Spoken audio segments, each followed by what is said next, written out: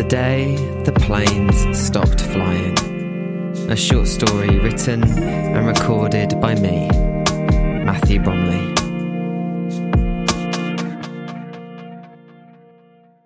The sound of aeroplanes overhead is so abrasive, so intrusive.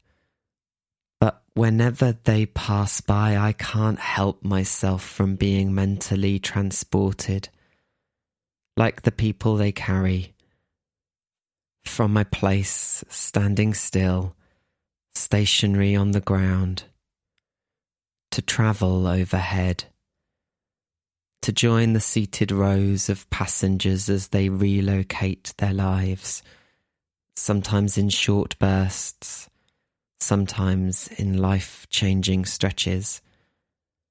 I think about their vacations and their business trips and their uprooted lives, finding new homes or returning to old ones. I think about the places I would love to go, to see for the first time or to revisit like long-lost friends. I think about the bags packed tight with too many pairs of pants just in case you shit yourself 3 times in one weekend. I think about the photos those passengers will take and the memories they will make and the way the plane shakes as it comes into land before I am myself shaken back to the ground and my place upon it, interrupted by the noise of the plane overhead. I remember the day the plane stopped flying. Like about so many things, Joni Mitchell was right. We don't know what we've got till it's gone. I'd taken it for granted, and I'd never really thought about what it all meant until the flights were all grounded. They said it was just 2 weeks, then 12. Then they stopped offering timelines. Then they stopped talking about it altogether. Like so many other parts of the pandemic, it felt like every time we repeated mistakes, we still learnt nothing. In lots of ways, it was easy to miss the travel, but it was giving up the sound of the planes overhead, annoying though it was, that was so much harder, because that meant giving up hope. And hope is so sticky, so stubborn. Hope clings on even when it shouldn't. But slowly, the silent skies washed it all away. They had grounded planes before, when terrorists flew into the World Trade Center, but even then, it felt like no time at all before it was declared that to let flights be delayed any longer would be to let evil win, so we went back to flying as soon as we could. They grounded most planes back in 2020, during the lockdowns and restrictions of the early waves of the pandemic too. They had failed to cancel flights out of Wuhan and then later out of Italy, and when they finally did cancel them all, it was far too late, and all the more devastating for the spread of the virus and for the future of flying. In the many false restarts that followed, they struggled to find staff to cope with the influxes of passengers ready to get away again. People had been laid off whilst things were shut down, opened and shut down again, and now they couldn't get them back quickly enough. Funny that. The airlines blamed the government's inadequate support packages, the government blamed the industry's lack of planning, and no one seemed to blame the bosses who took bonuses and the shareholders who took dividend payouts for years before but now had to be first in line to get paid before anyone who actually worked there, on the ground and in the air, day after day, flight after flight. It was during 2022, the summer when the airlines struggled most but got planes flying again, or at least those that weren't cancelled whilst the passengers sat in them on the runway, that I realised just how much I had missed the sound of flights overhead. That summer, I found myself on many imagined journeys, if not yet real ones, and I began to believe I might fly again. And fly again I did. Summer 2023 to California. 6 weeks exploring the Golden Coast, from San Francisco down to Big Sur, down to LA and on to San Diego. Driving mostly Highway 1, the Pacific Ocean rarely out of sight. I visited bars and beaches and cafes, taking life as easily as California does. I saw so much, but also felt like I had seen barely anything at all. Sitting in 24A, flying home in early September 2023, looking out over the slightly browned fields of Berkshire and Surrey.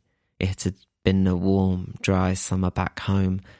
It struck me how differently it feels flying out from flying home. Flying out 6 weeks earlier was full of excitement and promise and anticipation. The flight home was a strange blend of sadness, tempered by an impatience for the comfort of finally being home. It was circling, ready to land at Heathrow. I promised myself I would return to California as soon as I could. After 5 years without flight, I swore I would not go so long again. 2 years later, the flights were booked, paid for, and the trip was all planned. In the few months before July 2025, when I was due to fly out, I kept a careful eye on any new restrictions or requirements. Over the past 5 years, there were endless on-again, off-again combinations of mask mandates, vaccine passports, and testing regimes. There were times, like 2020, when COVID was far from the headlines and far from our lips, as we pretended it was and could be over, and that we had bigger problems post-pandemic than during it. But now, in 2025, 2 weeks before I was due to fly, everything grounded. A new variant was detected. To start, no one paid much attention. We were far too through the Greek alphabet for it to stand out. Cases rose and rose again, and still no one paid much attention, as we'd stopped counting the waves by that point. Occasionally the BBC would have a nice doctor or nurse or medical union representative on to talk about the strain on the NHS, but we were too glad to have our national insurance increase back and had heard it all before. We were tired of the pandemic years ago, and now we were tired of being tired. The doctors said it was different this time, it was summer this time. The kind BBC presenter nodded, pointed out some people, although probably not doctors, would say everything will be fine, dutifully fulfilling their obligation to provide balance. Then said thank you and moved on to the next segment. It wasn't until the Telegraph had pictures of people dying with COVID in corridors that anyone took any notice. Soon after that, the press conferences began again, with a new cast of politicians and experts telling us they were determined to learn from the mistakes of the past. Not that we would ever really know what they are, as the inquiry was still ongoing. And then, within a week, the planes were grounded. It was probably for the best I wasn't in California when it happened. Watching people queue for the small number of repatriation flights that flew in that first week was painful, and after the last one landed, that was it. The planes stopped flying. Anytime I leave home for a few days or more, in the days beforehand, I often wonder if I'm seeing the familiar things around me as they are now for the last time. Wondering if they might be brought down to rubble by natural disaster or human catastrophe by the time I return. I don't remember it always being this way. But after living through what felt like a dystopian disaster movie in the first stages of the pandemic in 2020, all the other things my brain had previously compartmentalized as being possible only on screen now started to bleed over into the category of actually possible. So again, I'm quite glad I never got my plane to California that summer, as had I been on one of those repatriation flights home, there was a genuine possibility that I might have been returning to see all my familiar buildings as ruins. So it was, the summer of 2025, when the world finally accepted that we were no longer living in the post-pandemic era we previously thought we were. Distracted by sustained high inflation and repeated cost of living crises, we had tolerated waves of infections caused by new variants every few months. It turned out that whilst the West were developing new vaccines and new treatments, China had been developing and seeding new variants into the population. By the time they had found the winning formula of both infectious and deadly, in 2025, the West was in political paralysis. I read a book once about the end of the war, how after VE Day they took 2 days off and celebrated the end of it all, how they gathered round the wireless at 3 p.m. to hear Churchill declare it all to be over. It struck me how we never really got to declare the pandemic over. We tried once, with buy one, get one free meals in the first summer after lockdown, and that was a total disaster which only fueled the second wave. And so it was that the pandemic never really did end, at least not properly. It merely receded in our collective consciousness and bubbled along at a gentle simmer almost indefinitely, always there but also never really there.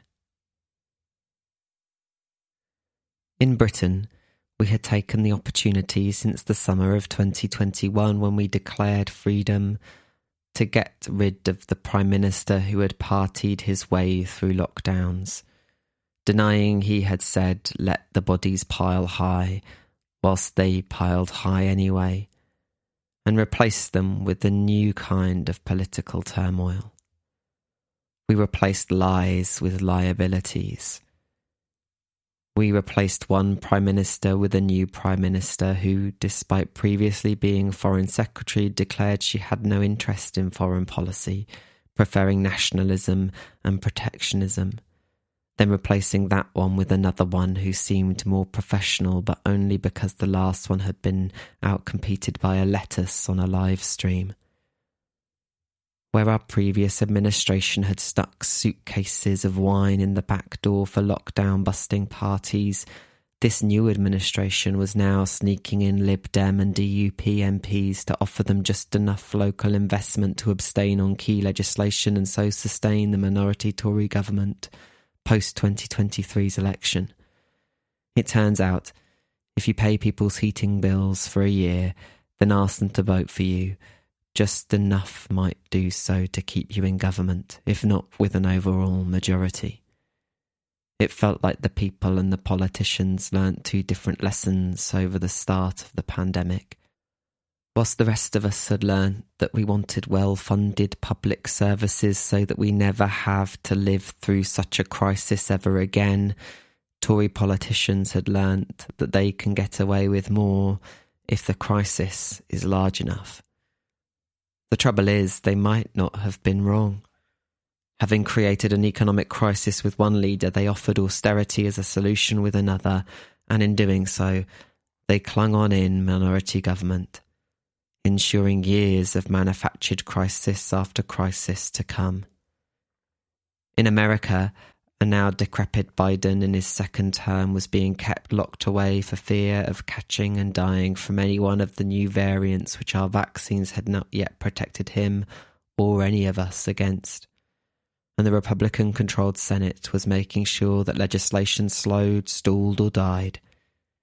In Europe, The response to the new variants had led to the slowing and eventual ending of the free movement of people, and with it, the rest of the freedoms began to crumble, unable to take the weight of the huge political burden left behind. The West was crippled and broken, and so when it emerged that China was the cause of our collective troubles, it, without any irony, fell to Russia to act. I once listened to a Radio 4 documentary which said models showed that a war which involved just 250 nuclear warheads would lead to the deaths of over 2 billion people from the resulting food supply chain issues alone. At the time, 250 nuclear weapons seemed like a very large number to make use of the word just about. However, it turns out that when Russia and China are wargaming the exchange of attacks with small and medium nuclear weapons, 250 might be quite a modest estimate. I know that blaming China starts to sound a little InfoWarsy, a little jet fuel can't melt steel beamsy, but if it helps make you feel any better, fresh from a series of payouts following on from the nearly $1 billion Sandy Hook lawsuit, Alex Jones softened not even slightly and was using Parler, now owned by Kanye West, to say that blaming China was a deep state conspiracy and that America was funding the Russians to avoid direct conflict with the Chinese. So allow that to reassure you, or not reassure you, however much you decide it should. In those early days, as Russia and China exchanged, at least for now, non-nuclear attacks, Britain was not a target. And so maybe I would have been fine on a repatriation flight back from California all along, and we hadn't yet seen food supplies disrupted so badly that 2 billion people were dead. But the price of food and gas in the summer of 2025 made the winter of 2022 look like a bargain. As a sign of the significance, even Apple had already released a statement saying there would be no iPhone 17 this year due to the Russian bombing of Chinese manufacturing facilities. For days, then weeks, then months, the skies were empty. It felt like the silent summer stretched on forever as we waited for what felt both unimaginable yet inevitable. Nuclear winter. Today, summer 2026, I felt my mind start to drift away in hope, and I realised I could hear a plane in the sky. I had not heard one for so long, or even thought I might ever hear one again, that I thought I had imagined it at first. I looked up to the sky to see, but saw nothing. Perhaps I had imagined it, but I was sure I hadn't. Could planes be flying again? I'm sure I would have heard something. I'm sure the news would have told me. I checked my phone, but no news about planes. But others had heard the sound too. Associated Press is reporting that China has launched a nuclear weapon. Is that what I heard?